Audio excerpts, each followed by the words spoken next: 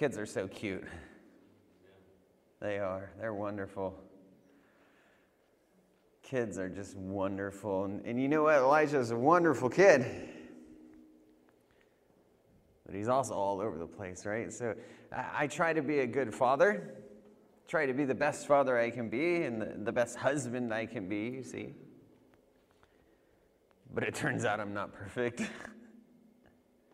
Turns out I make mistakes. Turns out that I get frustrated. Elijah wanted to see his video on YouTube, and he knows how to get there on my phone, which is amazing, but he just scrolls through and he turns on the video. But then the video's playing and he's like, oh, I don't want to watch this part of the video, right? So he grabs my hand and pulls me to the phone. Or he pulled up one of those pop-up screens, right? So he grabs my hand and pulls me to the phone.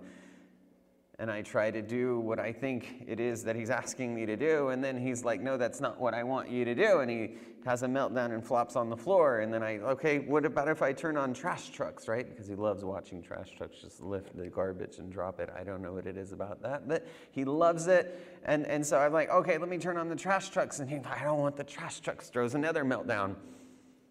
You see, my son's nonverbal. He doesn't communicate with me, so I have to guess what it is that he wants on the videos.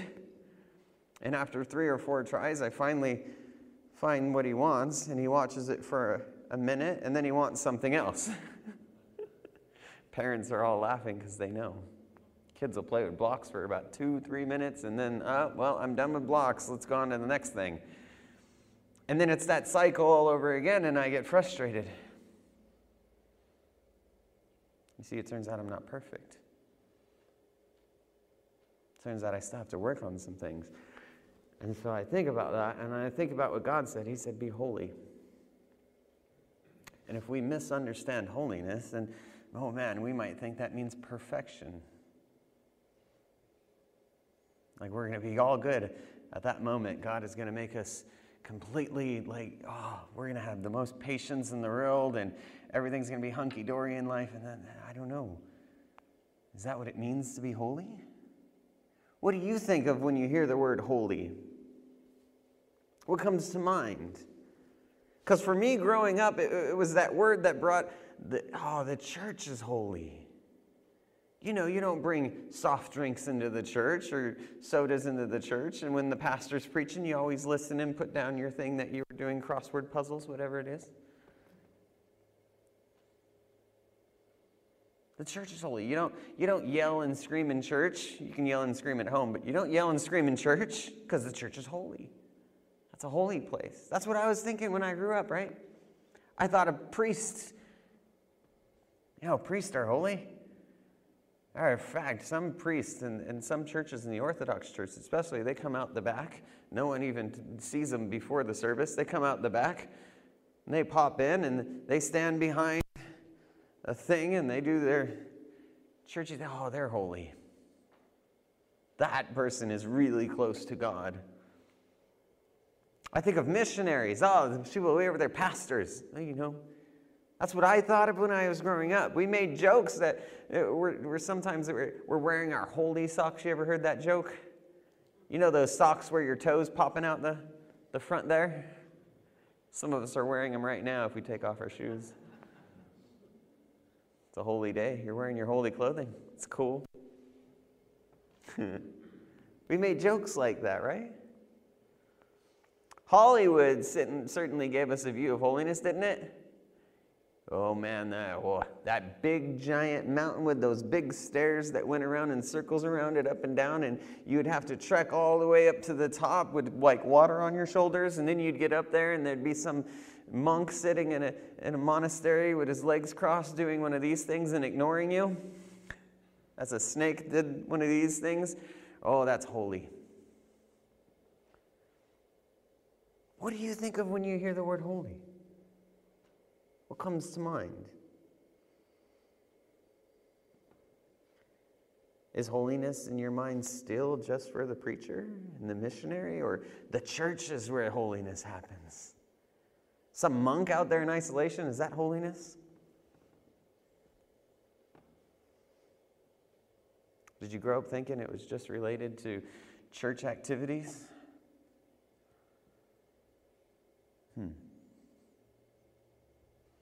One of my favorite memories the past few years is when I got ordained. I still remember it. It was in the church of Marietta, California. And they had us back at doors kind of like this, except for they had 3 separate doors. And we sat back there. And they always have the ordinands walk in after they've sung the first worship song, right? And so the song starts playing, and it's the same song every year for all the ordinands. This year they'll probably do a service at the district assembly, and they'll have that same song. They start singing, "Holiness unto the Lord" is our watchword and song. Holiness unto the Lord as we're marching along. And then they do the sing it, shout it loud and long. And it's always fun because there's always that guy who has that giant voice like my grandpa's, and he's baritone, right? And he's loud and long, right? It's so fun. I love that song. Holiness unto the Lord now and forever. That's what they sing as you're walking in to get ordained. Holiness is important. And I get excited about it because as I read it, holiness isn't just for the pastor. It isn't just for the missionary. It isn't just for some priest up in the mountains in the isolation up there. It isn't for that guy. It isn't just at church. We can all of us, live holy lives this side of heaven. Every last one of you. Matter of fact, you're called to it. And so we go to Peter in his letter, 1 Peter 1. We're going to be in verse 13 through 20. But in his letter, he gives us a look at holiness and what holy living looks like. If you read the entire letter, you're just like, ooh, that's what it looks like. It was written to believers who were being persecuted and struggling to live a life that is pleasing to God in a world that has forgotten all about God. Wait. Does that sound familiar? Does that sound familiar to you? They're struggling to live a life that is pleasing to God in a world that has forgotten God.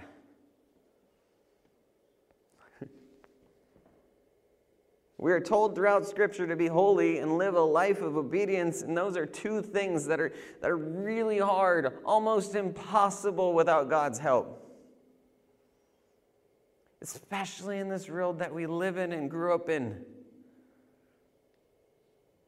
Then he comes to Leviticus 11:44, so it's not just a New Testament thing. Leviticus, Old Testament, 11:44, God says, "I am the Lord your God. Consecrate yourselves and be holy, because I am holy."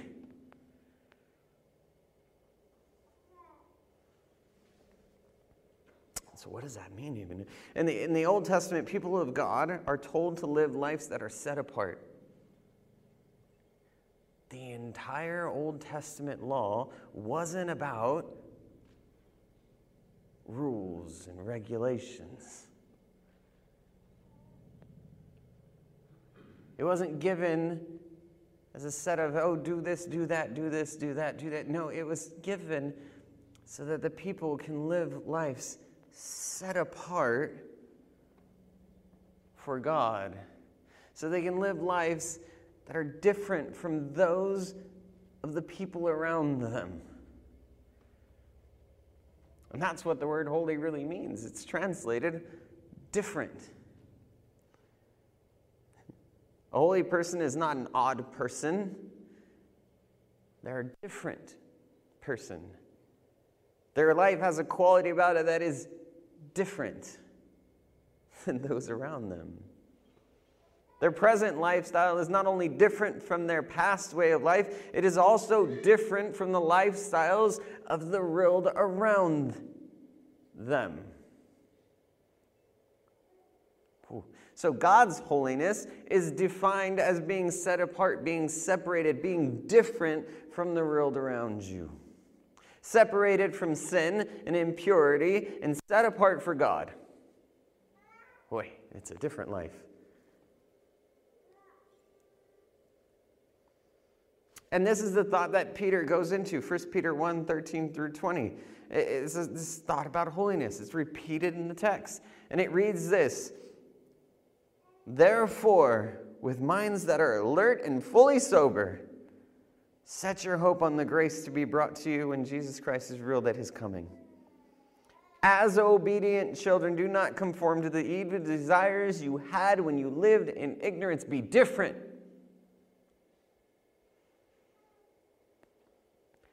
But just as he who called you is holy, so be holy in all you do. For it is written, be holy because I am holy. Leviticus 11:44. Be set apart. Be different. Do you know in the Old Testament, nothing is holy except in relation to God? A stick is just a normal stick until God's involved. Then he can do mighty things. A person is just a normal person until God's involved. Then they do mighty things.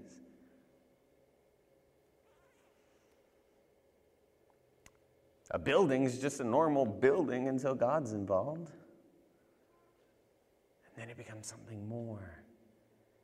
Matter of fact, in the Old Testament, the fires would rest upon the temple there because God's Spirit was there in the Holy of Holies, right? And in the New Testament, what happens? They're in the upper room and the fire rests like tongues of fire above each one of their heads. I am holy, you be holy. I'm now living within you. And the argument isn't that hard to follow. He says, as obedient children. As obedient children. We are all sons and daughters of the one true King, yes? We were adopted into the very family of God when we were saved. And children inherit the nature of their parents, yes? And if God is holy, as his children, we should live holy lives.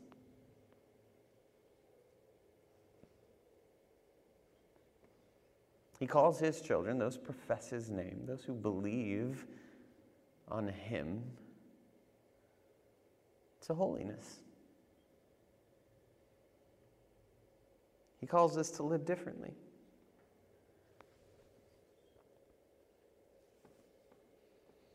I don't know if you've noticed, I'm going to go back to that beginning part. I don't know if you've noticed, but most of the world around us is not living holy lives. I don't know if you noticed that watching Netflix lately, or TV, or the Oscars.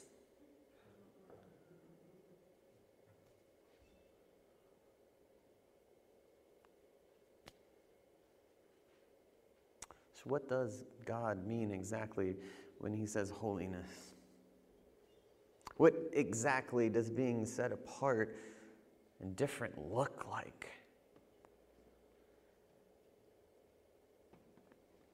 We have to understand he doesn't mean perfect.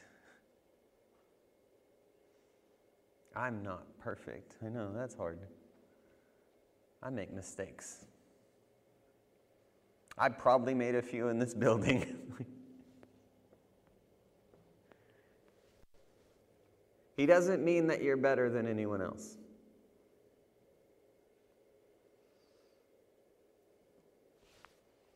It doesn't mean that you are no longer going to make mistakes.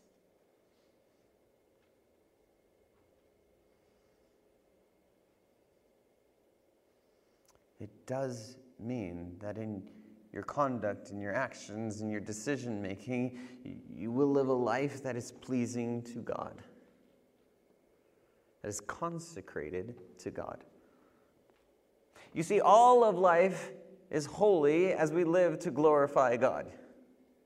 Every action, every decision, everything that we're thinking is to glorify God. Even the ordinary activities of life, like eating and drinking, they can be done to the glory of God. All of life is holy as we do it to the glory of God. Matter of fact, if you think about it, if it cannot be done to the glory of God, you can be sure that it's probably outside the will of God. If you're about to make a decision on something and you're sitting there and going, well, can this bring glory to God? And the answer is no, probably don't do it.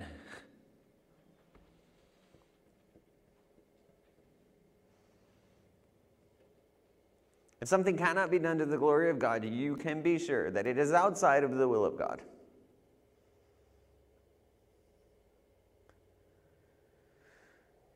The truth is, no one should ever have to wonder, well, is she a Christian then? Is he a Christian? I wonder if he follows that Jesus feller. No one should ever have to ask that. They should just see it and be like, oh, that's different. They're doing something different with their life. There's something that's different. Matter of fact, when I got saved, I was living a certain way. And so I got saved, and then I started changing, and things were different, and God was transforming me. And then my family started looking at me and going, well, there's something different. And my friends were like, hey, you're different. Like, what happened? People should never have to wonder, well, are they a Christian? There should be something different about your life.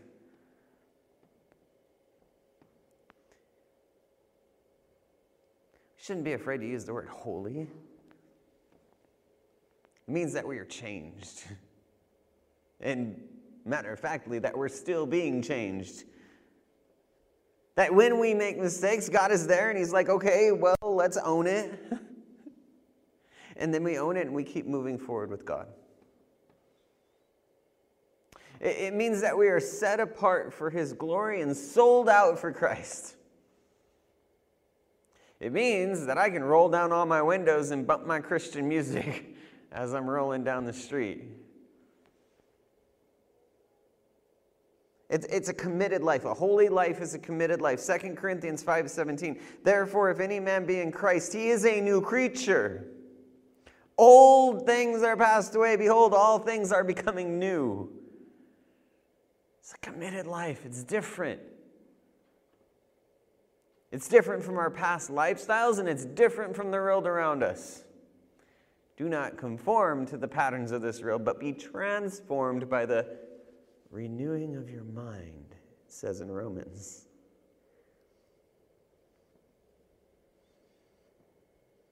And listen, God does not require perfection of us for us to have fellowship with him. Oh. Some people hear the word Nazarene and they go, oh, you're those people that believe in holiness. And I'm like, yes, we do. And so should you. And then they go on and go, well, you think you're better than... No, whoa, hold, stop, pause. No, I am not above reproach. God does not require perfection for us to have fellowship with him. He expects us to take seriously our lives that are committed to him. And holiness doesn't just happen on Sunday in the church. It's not just for the church. If you grew up thinking, oh, well, I can't go to church and cuss and yell at my mom and dad, and I wouldn't do that at the church, then probably not do that at home. Would you think that God was like sequestered here at the church? No, he's everywhere. And surely I am with you always. I'm going with you.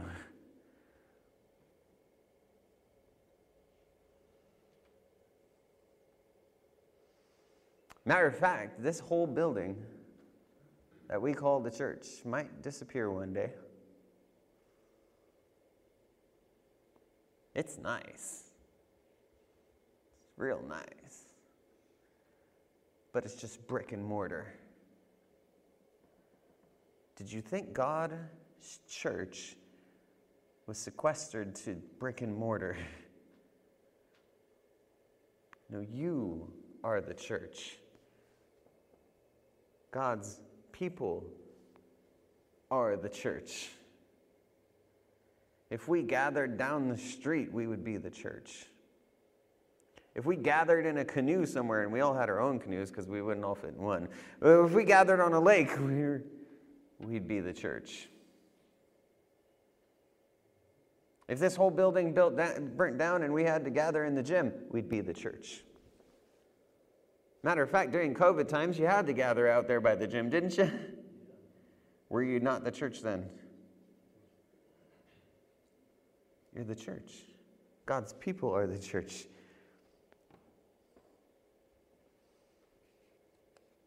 So if this building ceased to be, we'd be first forced to go out and be holy and live holy lives out there with the people. You see, holiness is every day, every aspect of your life. Holiness is a lifestyle. In Matthew 5:16, it says, "Let your light shine before men, that they might see your good works and glorify your Father which is in heaven." So they might see that you are different in what you're doing, your conduct and your actions, and they might glorify your Father.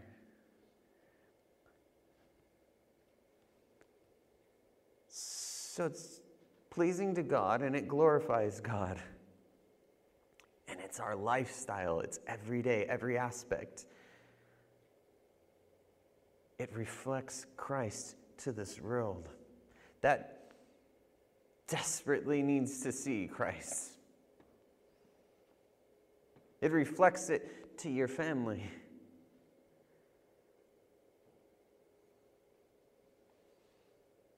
It reflects it to your workplace. Ooh, that's a hard one, isn't it? Sometimes we go to work and we act a little different, don't we? We get a little more frustrated with that one employee. The truth about that one employee is once that one employee is gone, there's going to be another one employee. There's always someone at the bottom of the work pole. The nail that sticks out the hardest always gets hammered, but there's always a nail that sticks out. Well, how about we love that person? Encourage that person, spur that person on, build that person up so he can be better.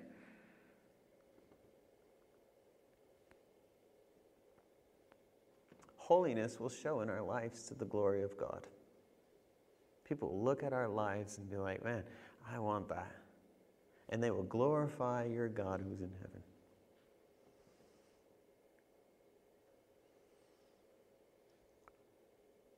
It's an action word, you see. It isn't just a place. It's just people. It's an action word. Peter said, with minds that are fully alert, prepare your minds for action.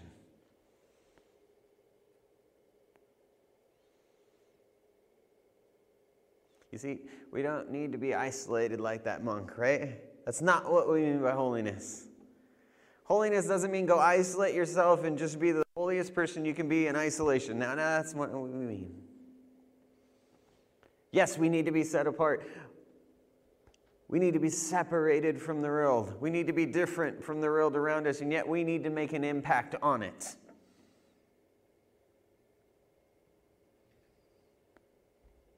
We need to let that light that is from within shine out into the lives of others, and so they can see our good deeds, see our work, see the way that we're living our life, see the things that we're doing, see that we are different, see that we are set apart, and then glorify our God who's in heaven.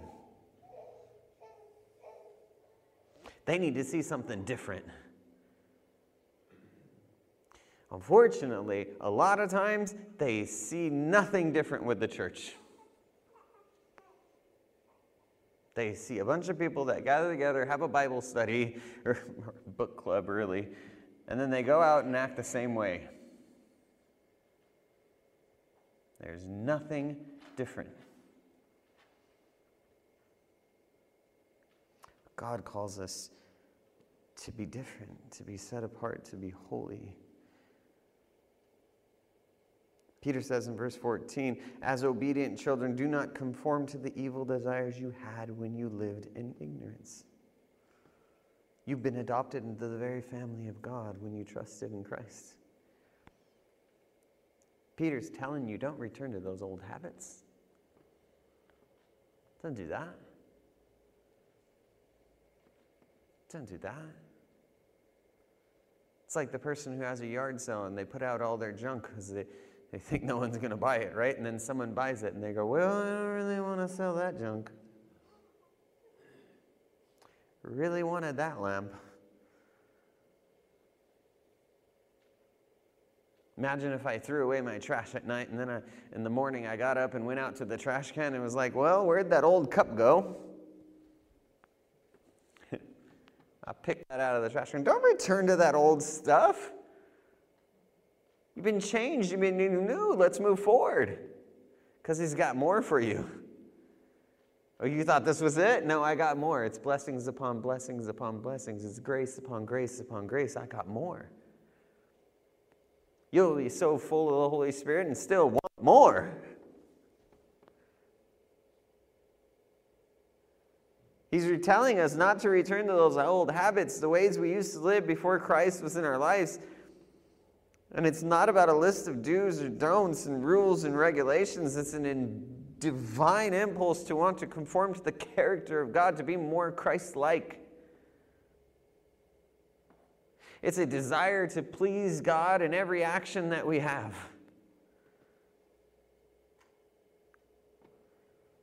It's not that we're above reproach. It's not that we're unable to sin. Like suddenly, like the Holy Spirit comes in and now, whoop, I can't sin no more. No, trust me, I can sin. I am human, I'm flesh and blood. If you cut me, I bleed, I can sin. It is not that we are unable to sin, it is that we are enabled by the power of the Holy Spirit not to. You are enabled not to. You no longer should have a desire to sin. And through the empowering of the Holy Spirit, you can overcome. And when you do fail, when you do come up short, you can own it. You can, big word, repent. You can be like, oh, I went the wrong way. Let me turn back around.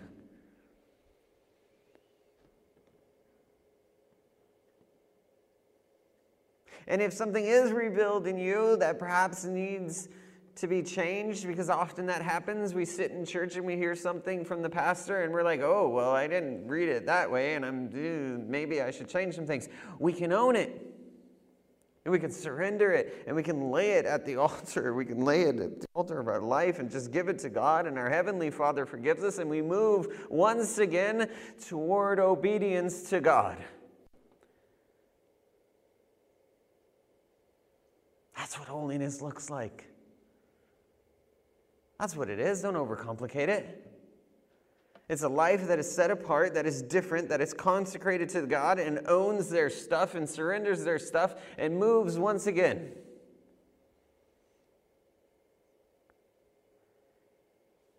And you may be asking at this point, well, that's all good. Cool, got it. I'm with you. But how do I do that? How do I live this out, though? What are some habits as believers that we can put into our lives today that are pleasing to God? And I'm glad you asked, because I got 5 of them. I got 5. The first one, we need to understand that Scripture is a guide for our lives. Scripture is a guide for our lives. God's people should love God's Word. Ooh, there it is, right from the beginning. Let's just throw that one out there. God's people should love God's Word. It's not the centerpiece on a coffee table. I mean, I go to so many houses and there's like a Bible sitting open to their whatever verse, right? How about we read the Bible? It's not a centerpiece. It sits on a coffee table somewhere. It is the Word of God for our lives, and it should be read every day. And I know what you're thinking, man, what if I miss a day? Well, don't feel bad. It's not about do's and don'ts, rules and regulations. Just go back to it. Read it the next day. Let's keep moving forward. And if the Holy Spirit's convincing you that you missed quite a few days, okay, cool. Let's own it and move forward.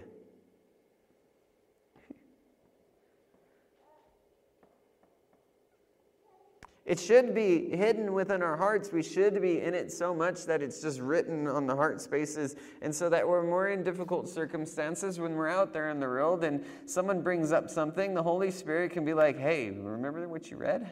I got you.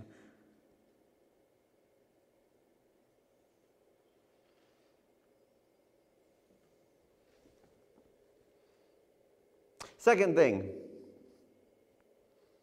God's people should seek him daily through prayer. Oh, man. So you should love God's word. You should know who God is. If you're in a relationship, you should know who the other person is, right? And then maybe communicate with that person. I don't know if that's important. Like, I don't know if I can call someone my best friend if I never talk to them. I know all about a lot of people. You can Google all about Mike Trout. You can know where he grew up, what his favorite ice cream is. You can know all about Mike Trout. But I never talk to the guys. I don't really know him. If you're consecrated to God and fully committed to him, you should be speaking to him. Hi, how's it going? See, I'm fully committed to my wife, right? But what if I never spoke to her? Think that would work out for her? Would she be like, yeah, that's great, sweet?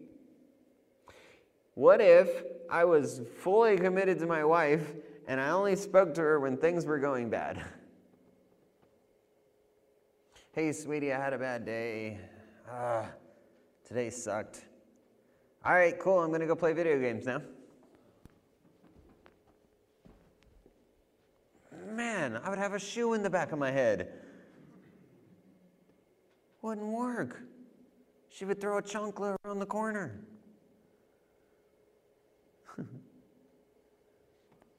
That's silly. God's people should seek him daily through prayer. Third thing, God's people realize that being a Christian is not easy, but they're sold out anyway.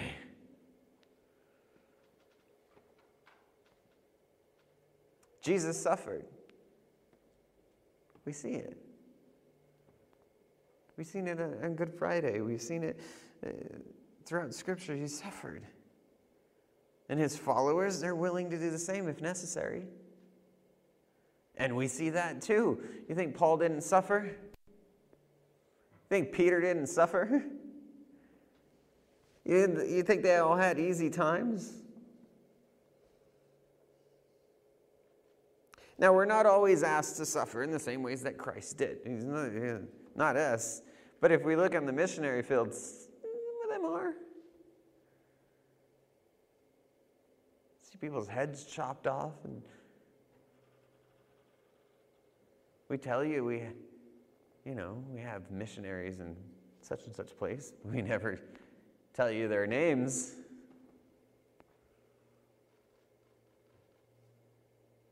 That would put them in danger.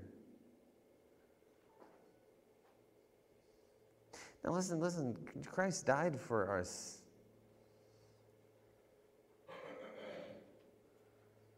Most people do not need you to die for them. I tell you that right now.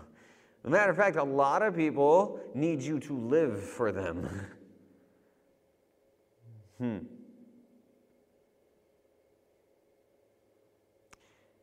They need you to be different. Some people can use a bit of your time. How valuable is time in our culture? We just don't spend enough time with people. I don't have time to do that. I'm busy. I have to do this, this, and this, and this, and you can't call me with this right now. I'm sorry that you're going through that, but I'm busy. Time.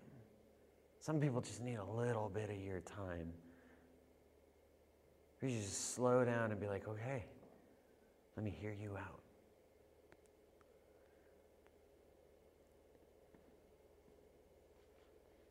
If we're devoted to Christ, what breaks his heart will break ours as well. And we'll find time to be with our families, to be with our friends, to be with that random person that came up to you while you were working. Fourth thing,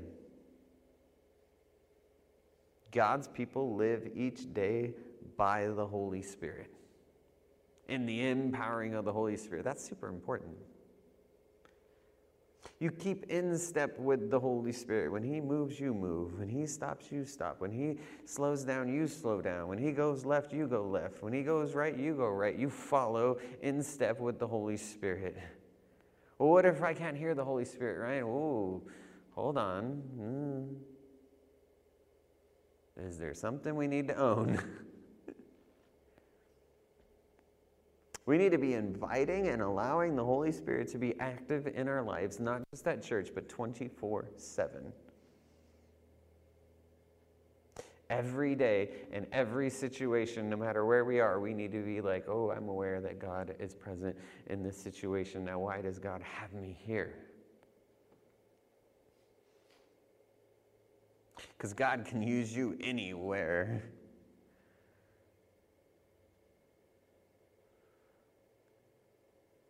And finally, God's people love being in God's house with God's people. Hebrews 10:25 says, let us not give up meeting together as some are in the habit of doing, but let us encourage one another. Let us spur one another on. Let us build one another up.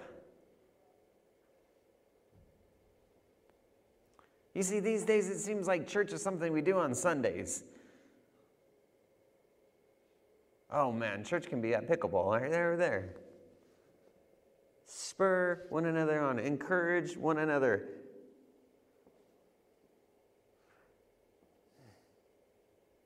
Because for too many people, it's just church, right? We meet, we sing, the pastor speaks, we sing, then we leave, and we go, and we eat lunch somewhere, and we apply nothing that we heard.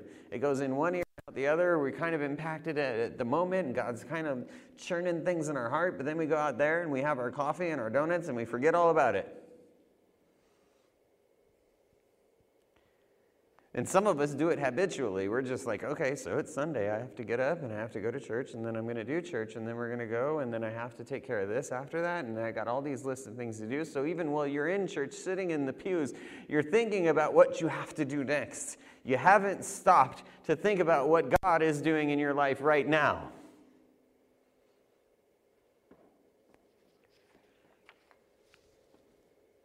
Listen, we cultivate holiness by living holiness. We meet together to worship God, to encourage one another, to spur one another on, and to be sent out into a world that desperately needs to know about God.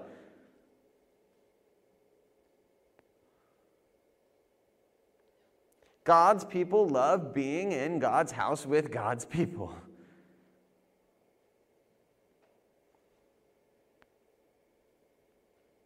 If I loved basketball, I would never go, hey, you want to go do a pickup game of basketball? I'd never be like, I don't know if I do. You ever hear a golfer and they're like, hey, free round of golf down the place. They're like, shoot, I don't want to be on the golf course. Or a fisher. You're like, hey, you want to go fishing? And they're like, No, most of them are like, oh man, I wish I was at the lake. Or they're sitting there and they're bored at home and they're like, hey, I wish I was playing a pickup game of basketball right now. And with what kind of people would you be with if you were playing a pickup game of basketball?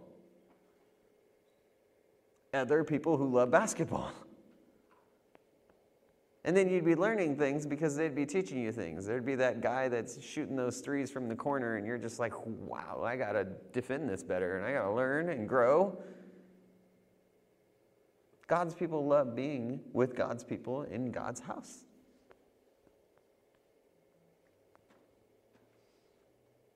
Now, for sure, man's idea of holiness is keeping the appearance of goodness. Yeah, look at me. I'm good. I'm great. It's about being religious.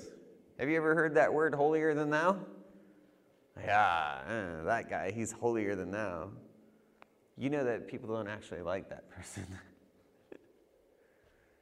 Don't try to be that person. You're not. You have flesh and blood. Pinch yourself. I bet you it hurts. It's about doing good deeds to make themselves feel better. Look what I did. I gave to the poor today. I feel good. God's definition of holiness is commitment to Him.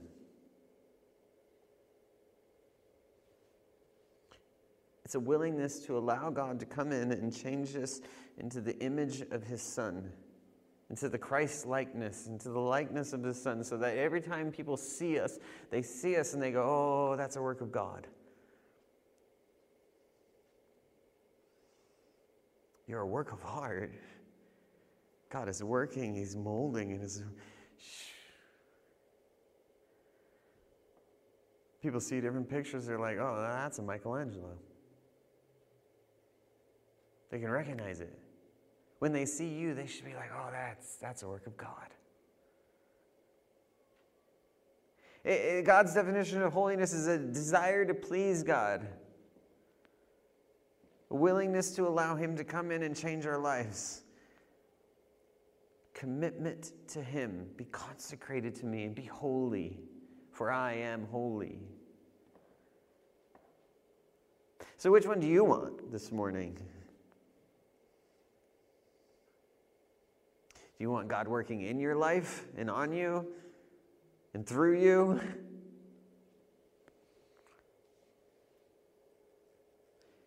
Or to spend your life chasing things that you hope God will be okay with? You know, I'm going to go after this. Maybe God will be okay with me going after this. You're not perfect. None of us are. Not a single one of us.